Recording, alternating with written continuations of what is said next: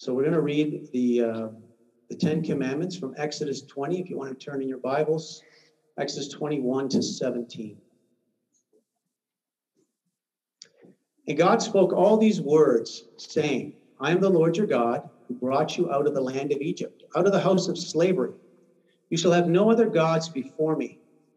You shall not make for yourself a carved image, or any likeness of anything that is in heaven above, or that is in the earth beneath, or that is in the water under the earth.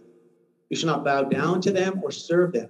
For I, the Lord your God, am a jealous God, visiting the iniquity of the fathers on the children to the third and fourth generations of those who hate me, but showing steadfast love to thousands of those who love me and keep my commandments. Notice that's a promise to thousands of generations, to those who love me and keep my commandments. You shall not take the name of the Lord your God in vain, for the Lord will not hold him guiltless who takes his name in vain. And this, notice, is the only commandment with a command to remember.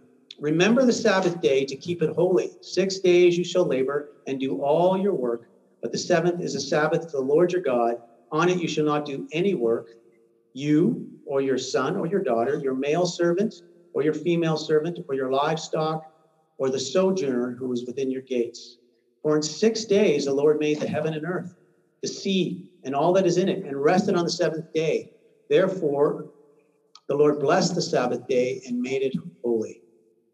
Honor your father and mother, that your days may be long in the land that your Lord your God is giving you. You shall not murder. You shall not commit adultery. Think about this. You shall not commit adultery makes no sense if God hasn't already ordained marriage. So there's some things that as you read the commandments that we don't think about. But obviously, there's marriage. You shall not steal. That reminds us that we have personal property. Otherwise, it doesn't make any sense. You shall not bear false witness against your neighbor. You shall not covet your neighbor's house. You shall not covet your neighbor's wife or his male servant or his female servant or his ox or his donkey or anything that is your neighbor's. So that's the Old Testament reading for this morning. It ties into what I'm going to speak about, which is the law of God. Tim has been doing an amazing job of going through Romans, and as if you've been here, kind of just to refresh, he's talked a lot about the law of God.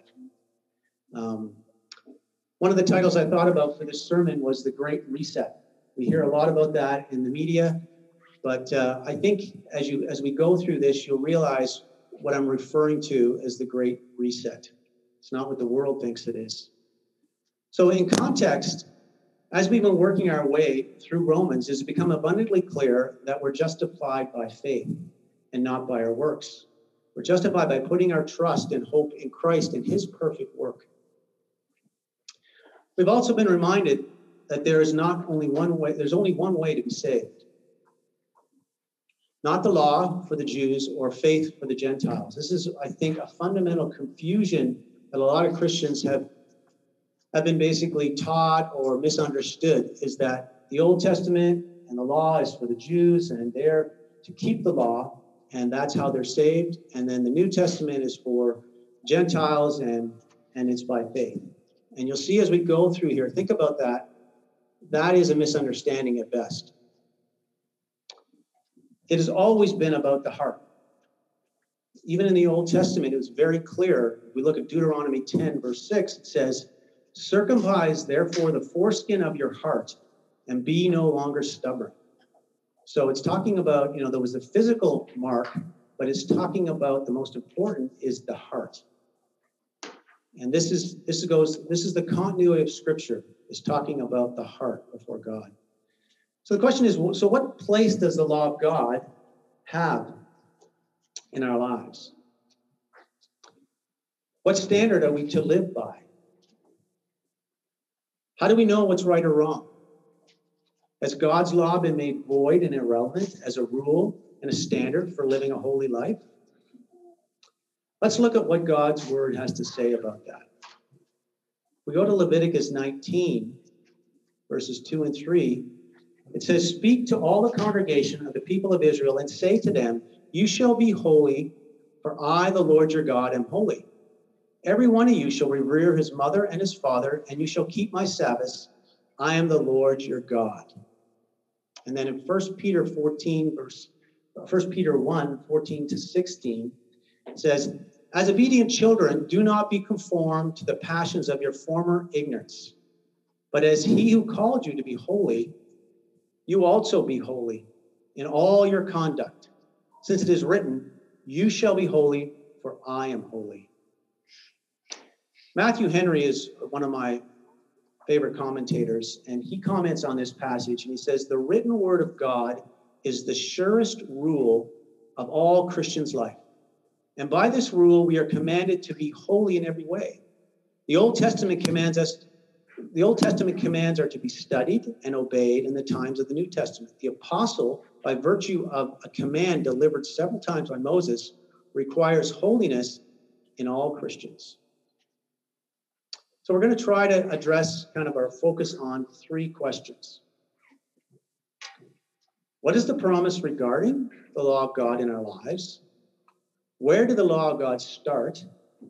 And how does the law of God apply to you, to us, to me? By God's grace, and by his Holy Spirit, we'll be able to understand this. So, what is the promise resulting for living according to the law of God? And we're going to get into the definition of that because there's some misunderstanding of when I say the law of God, people think different things.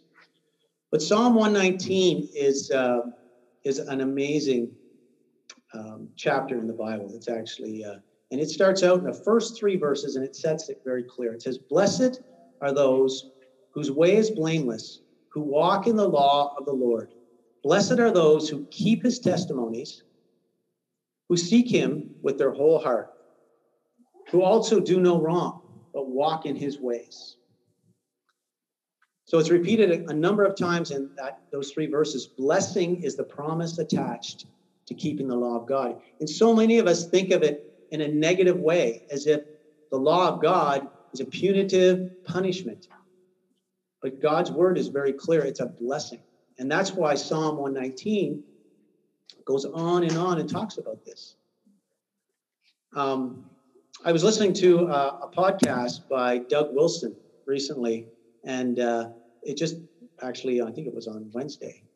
And if you don't know him, he's excellent. Check him out. But actually, Blair introduced me to him, and I'm very thankful for that. But basically, he talks about the Deuteronomic blessings. So one of the misunderstandings is in the Old Testament, we hear about the Israelites being blessed, if they keep the law of God, the material blessings such as money, land, good crops, many children, victory over our enemies. And, they're basically clearly promised in the Old Testament, but not true for New Testament believers. This is a misunderstanding, is that there is no monetary or physical blessing by keeping the law of God.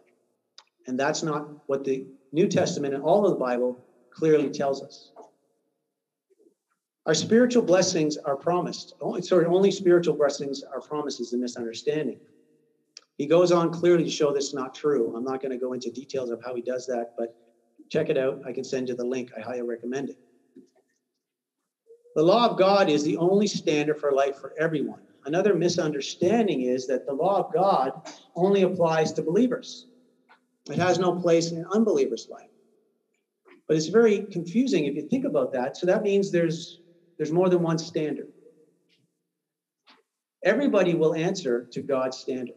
Everybody, when God holds us accountable, it's to his standard, not to my standard, not to the standard that's in Ontario or in Canada. So it does apply to everyone. So what other standard is there if there isn't just God's standard? And this is the way we kind of have to think as we ask these questions. And then, as I said earlier, what do we mean by law? What do we mean by that? Wilhelm A. Brackel, in a book that I have called Christian's Reasonable Service, provides a great definition of what the law is. In summary, the law is a known and binding rule of conduct. It's what we do. It's how we live. And the word law is used a number of different ways in the Bible. I'll just list a few of them. The law of nature is referred to. We've already looked at that in Romans 2, 14 to 15. The corruption of the human nature, or as it talks about warring within us, the law of sin warring against the law of God in Romans 7. This is one of my preferred understandings, is the entire Word of God is the law of God. Psalms 19, 7 to 8. The book of Moses is referred to the law of God in Luke 24, 44. And then the gospel is also referred to the law of God in Romans 3, 27 and Isaiah 2, 3. Then there's the civil law is referred to in John 19, the ceremonial law in Hebrews 10, and then the moral law, which most of us really kind of, if we kind of refer to it, or that's what brings to mind, is the moral law, or the 10 Commandments, which I read in Matthew 22, and it's 36 to 38. And it's just really a summary of God's law. So in summary, the law is the rule of life given to man by God, the only lawgiver, to govern and the dispositions of his heart, thoughts, words, and conduct. Many say that Jesus never really spoke about the law. I find this really confusing, as we'll see in the passages I'm going to read. In Matthew 5, well, we really see that Jesus took the law of God extremely seriously. Matthew 5, 17 to 20, it says, "Do not think that I have come to abolish the law or the prophets. I have not come to abolish them, but to fulfill them." This is Jesus speaking. "For truly I say to you, until heaven and earth pass away, not one iota, not a dot, will pass from the law until all is accomplished. Therefore, whoever relaxes one of the least of these commandments and teaches others to do the same will be called least in the kingdom of heaven. But whoever does them and teaches them will be called great in the kingdom of heaven. For I tell you, unless your righteousness exceeds that of the scribes and the Pharisees, you will never enter the kingdom of heaven." And Jesus was at this point speaking directly to the scribes and the Pharisees, who were at that point imposing their law, their traditions on the people of Israel and the people around them, not God's law. And then in Matthew 22, Jesus responds again to the religious experts of the day. And this is a very powerful piece. It says, "Teachers," this person asked Jesus, he calls him a teacher, "which is the greatest commandment in the law?" Jesus replies, "Love the Lord your God with all your heart and with all your soul and with all your mind. This is the first and greatest commandment. And the second is like it. Love your neighbor as yourself. All the law and the prophets hang on these two commandments." Remember, at this point when Jesus is saying this, the believers at that point did not have the full word of God. They had the Old Testament. And here Jesus very succinctly summarizes the first four commandments in the statement, "Love the Lord your God with all your heart and with all your soul and with all your mind." This is a direct quote from Deuteronomy 6, verse 5. And then he summarizes the last six commandments in the simple statement, "Love your neighbor as yourself." And that's a direct quote from Leviticus 19:18. So how you can come to the conclusion that Jesus didn't talk about the law of God and didn't really take it very seriously is very confusing at best. And then in 1 John 2, we read from 1 to 6, "My little children, I'm writing these things to you so that you may not sin. But if any of you does sin, we have an advocate with the Father, Jesus Christ the righteous. He is the propitiation for our sins, and not for ours only, but also for the sins of the whole world. And by this we know that we have come to know him, if we keep his commandments. Whoever says I do not know him, whoever says I know him, but does not keep his commandments is a liar, and the truth is not in him. But whoever keeps his word, in him truly the love of God is perfected. By this we may know that we are in him. Whoever says he abides in him ought to walk the same way in which he walked." So we can see as Jesus specifically talks about the 10 commandments and the commandments there, and about if we love him, we'll keep his commandments. God's law is a law of liberty and of freedom. It's one of the things in our culture right now. We talk a lot about freedom, but with freedom comes responsibility. And a lot of our culture, unfortunately, has given up all the responsibility to what they believe is their savior, the state. And they haven't really taken that. Tim has talked about the sphere of responsibility. We have family, we have our own personal responsibility, we have family, we have the church, and we have the state. But in James 1:25, it talks about the law of liberty and freedom. But the one who looks into the perfect law, the law of liberty, and perseveres, being no hearer but forgets, but a doer who acts, he will be blessed in his doing. So it goes talking about obeying and doing.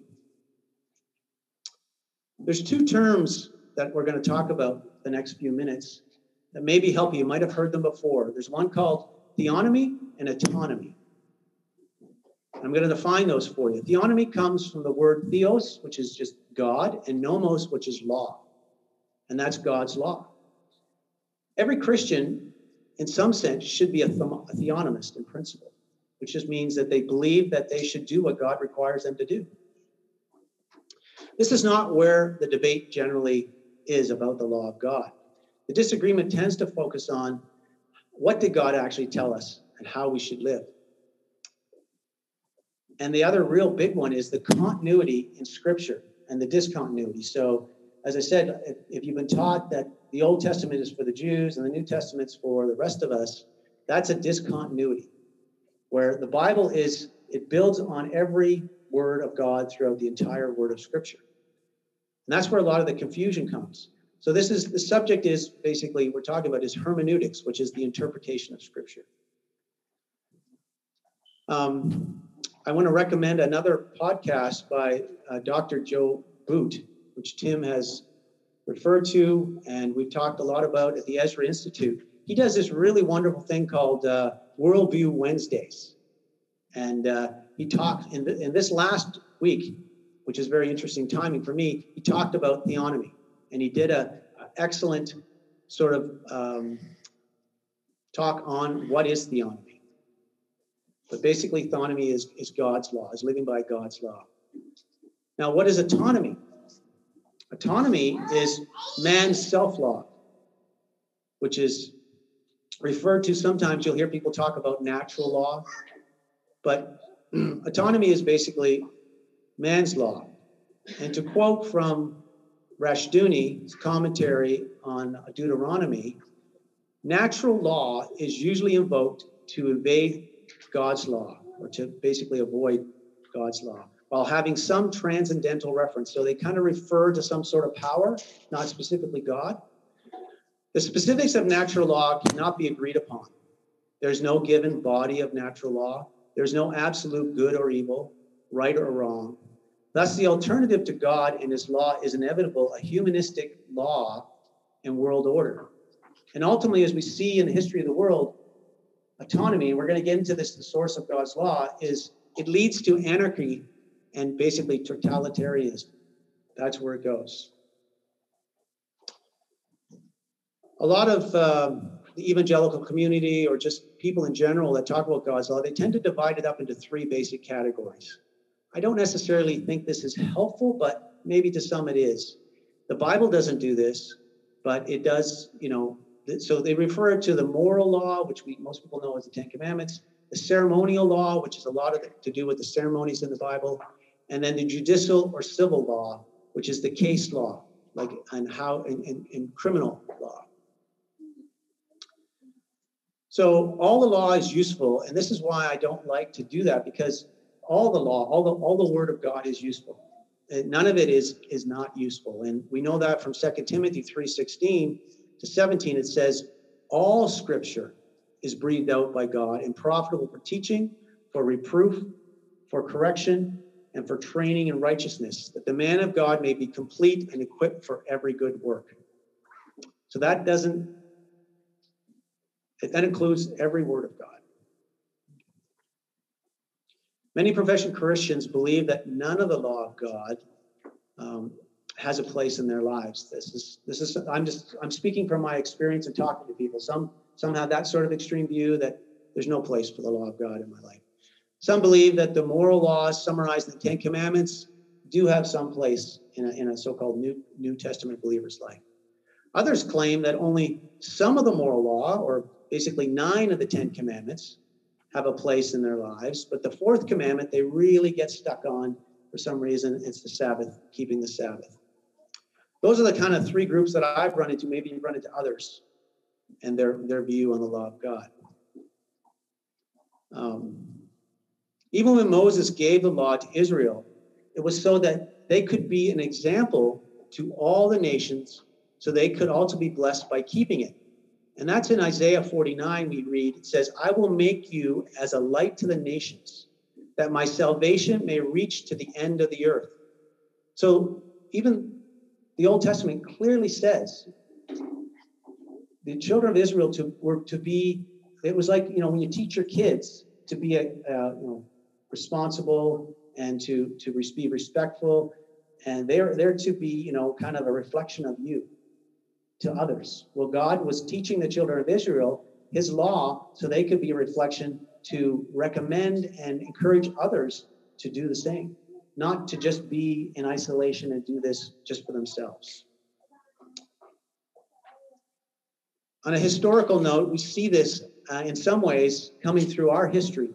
So with Britain, the common law in England was based on Deuteronomy by King Alfred the Great in 786 AD. So that's, kind of going back there, but that's what they call to the English common law. And it was prefixed with the 10 Commandments of Moses and incorporate the rules of life from the Mosaic Code and the Christian Code of Ethics. So they were actually encoded in what was called the common law back that far. So the principle is you look at, this is the principle that we should use with the law of God. You look at the law and you apply the principles to other situations that vary. So obviously God's law, or what we call case laws, don't deal with every single instance that we will run into in our lives. But the principles are there. The other fundamental thing to remember is that sin is called lawlessness in the Bible. In 1 John 3, it says, everyone who makes a practice of sinning also practices lawlessness. And then it makes this statement, sin is lawlessness. So the law was never meant to be the means of life. As we've been told, as we're studying Romans, it is the way of life. And we're commanded to walk in it. So we don't get life from the beginning or, new life in Christ by the law of God. But it is how we are to live. This is another interesting example is, we think of the law, if you think of it as a mirror, and we look into the mirror of God's law and we see ourselves, it convicts us of our sin. You would never think of trying to wash yourself with a mirror, right? It's not going to clean you. But a mirror will tell you that you're dirty. You can't be made clean by a mirror.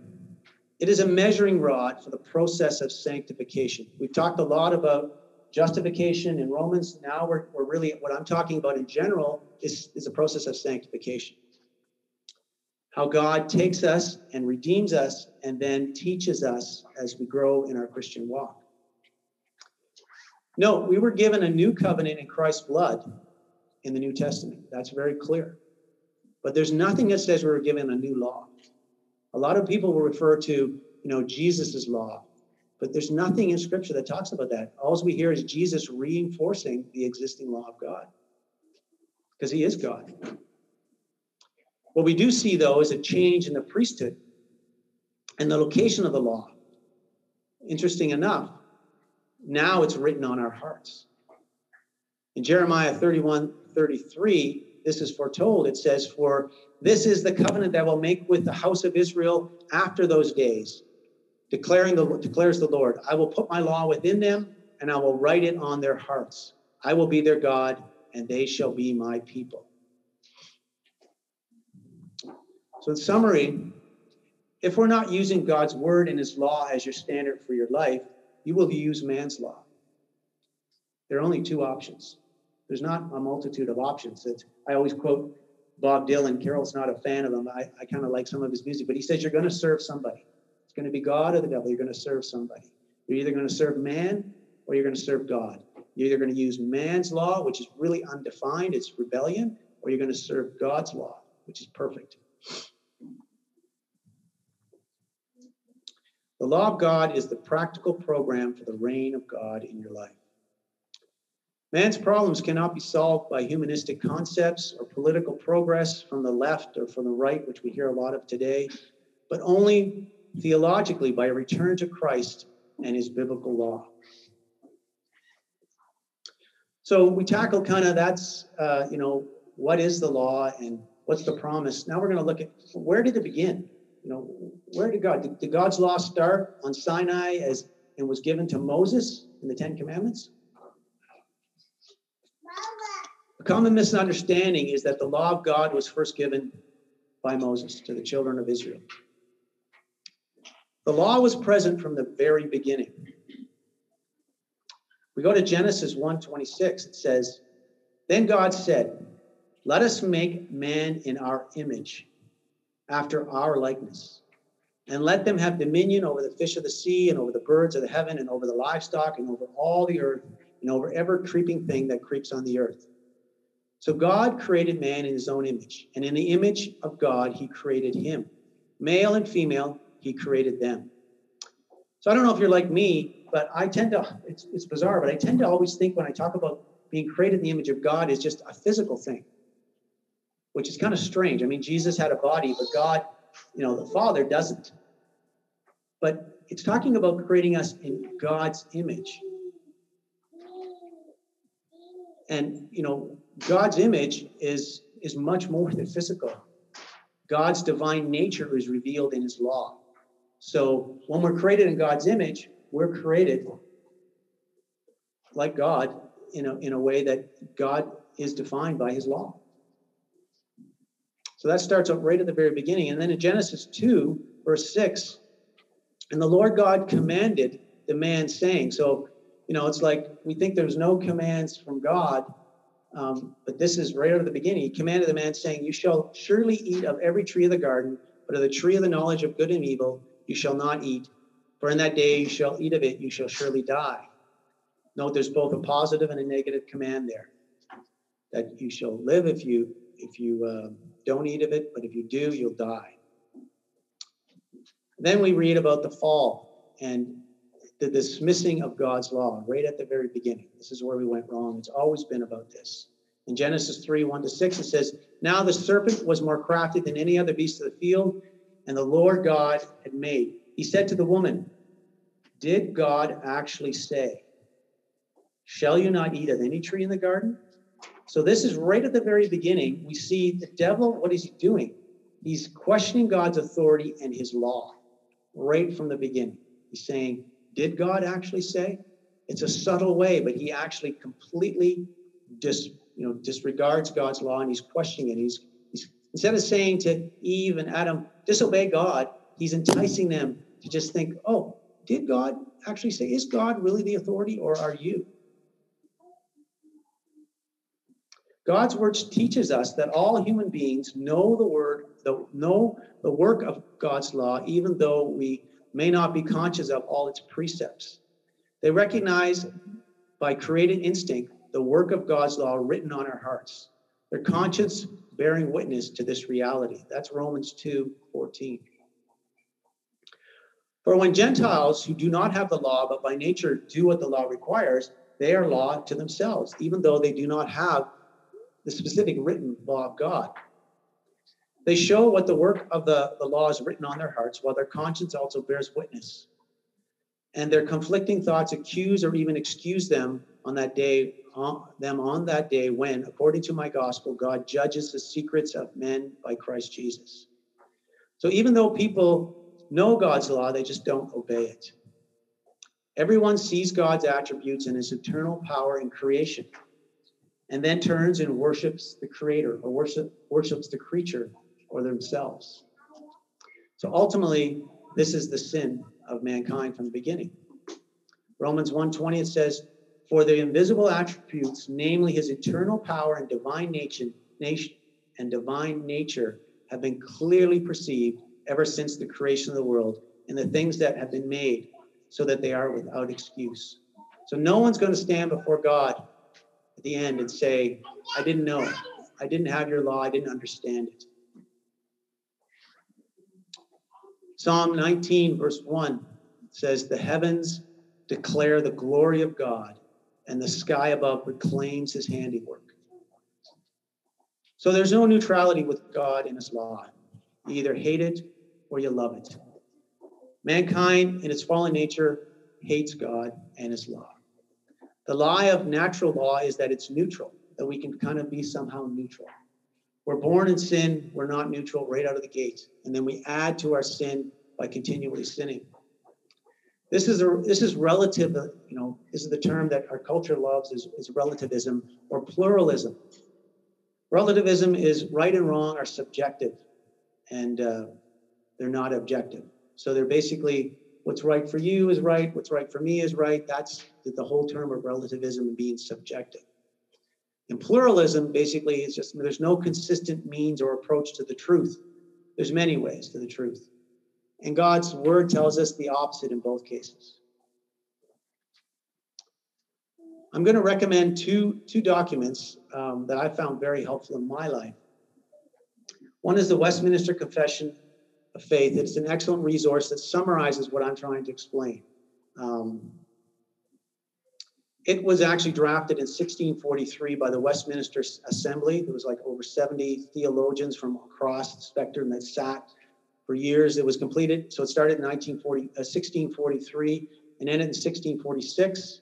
And it was actually presented to Parliament. It was actually Parliament that asked them to do this in June 1648. But it tackles the law of God in chapter 19.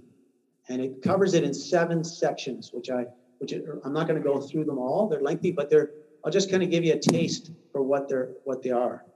In this first section, it says, God gave to Adam a law as a covenant of works by which he bound him and all his prosperity to personal, entire, exact, and perpetual obedience, promised life upon the fulfilling, and threatened death upon the breach of it, and endued him with the power and ability to keep it. And then it lists all the scripture references to that: Genesis, Romans, Galatians, Ecclesiastes, and Job. So it's really good because it gives you this summary statement that all those scriptures teach. That's the first section. The second section talks more about the law being a perfect rule for righteousness. And then like section 5, as I've already mentioned, about the moral law doth for every bind all. So it's not just for, say the Jews. As well justify persons as others to the obedience thereof. And this is kind of, I know there's thous and these. There's a version, I'm sorry, I'm reading from the version. There is a version that's just in modern English. It's easier to read, so you can find that. The last section 7, it says, neither are the aforementioned uses of the law contrary to the grace of the gospel, but do sweetly comply with it. The Spirit of Christ subduing and enabling the will of man to do that freely and cheerfully, which is the will of God revealed in the law. So we've already kind of touched on this, but the last question is, who does it apply to? Who does God's law apply to?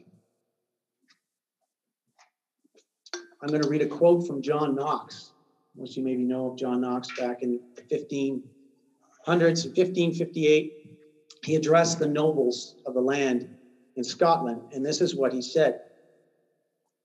For it is a thing more certain that whatsoever God requireth of the civil magistrate, and that's just a term for the government at the time, the civil magistrate in Israel or Judah concerning the observation of true religion during the time of the law, the same doth he require of all lawful magistrates professing Christ Jesus in the time of the gospel. So he's saying it applied to, it's kind of interesting that we would think what applied to Israel, which God was blessing, wouldn't be good for us.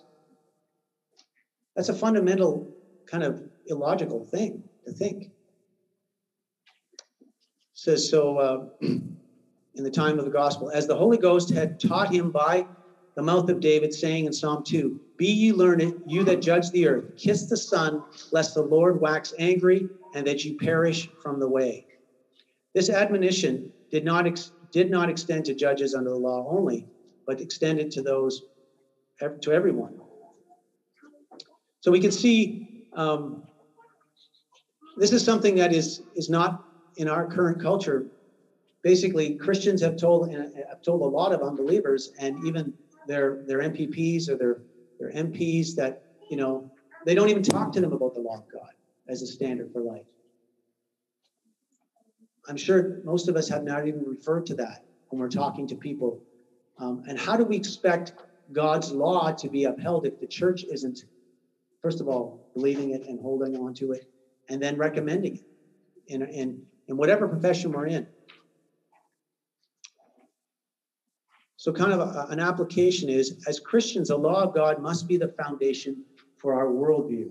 And our worldview is just a way that we live, the way we understand everything around us.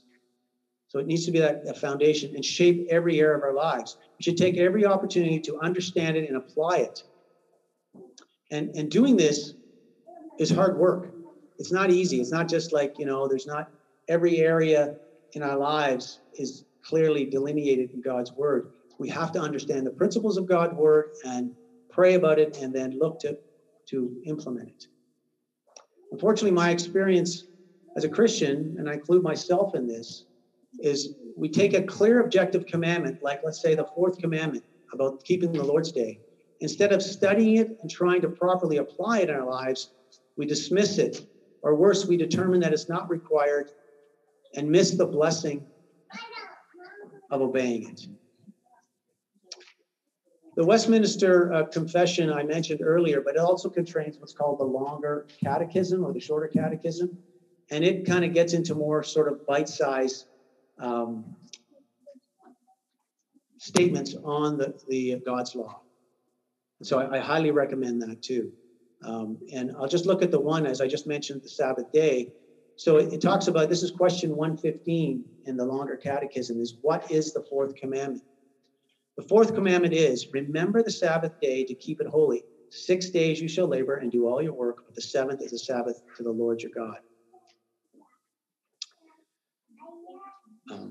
On it you shall not do any work, you or your son or your daughter, or your male servant or your female servant, or your livestock, or the sojourner with your gates. For in 6 days the Lord made the heavens and the earth and all that is in them, and rested on the seventh day. Therefore God blessed the Sabbath day and made it holy. And the way that the catechism works is it asks questions and then it answers them. So the next question is, what is required of the fourth commandment?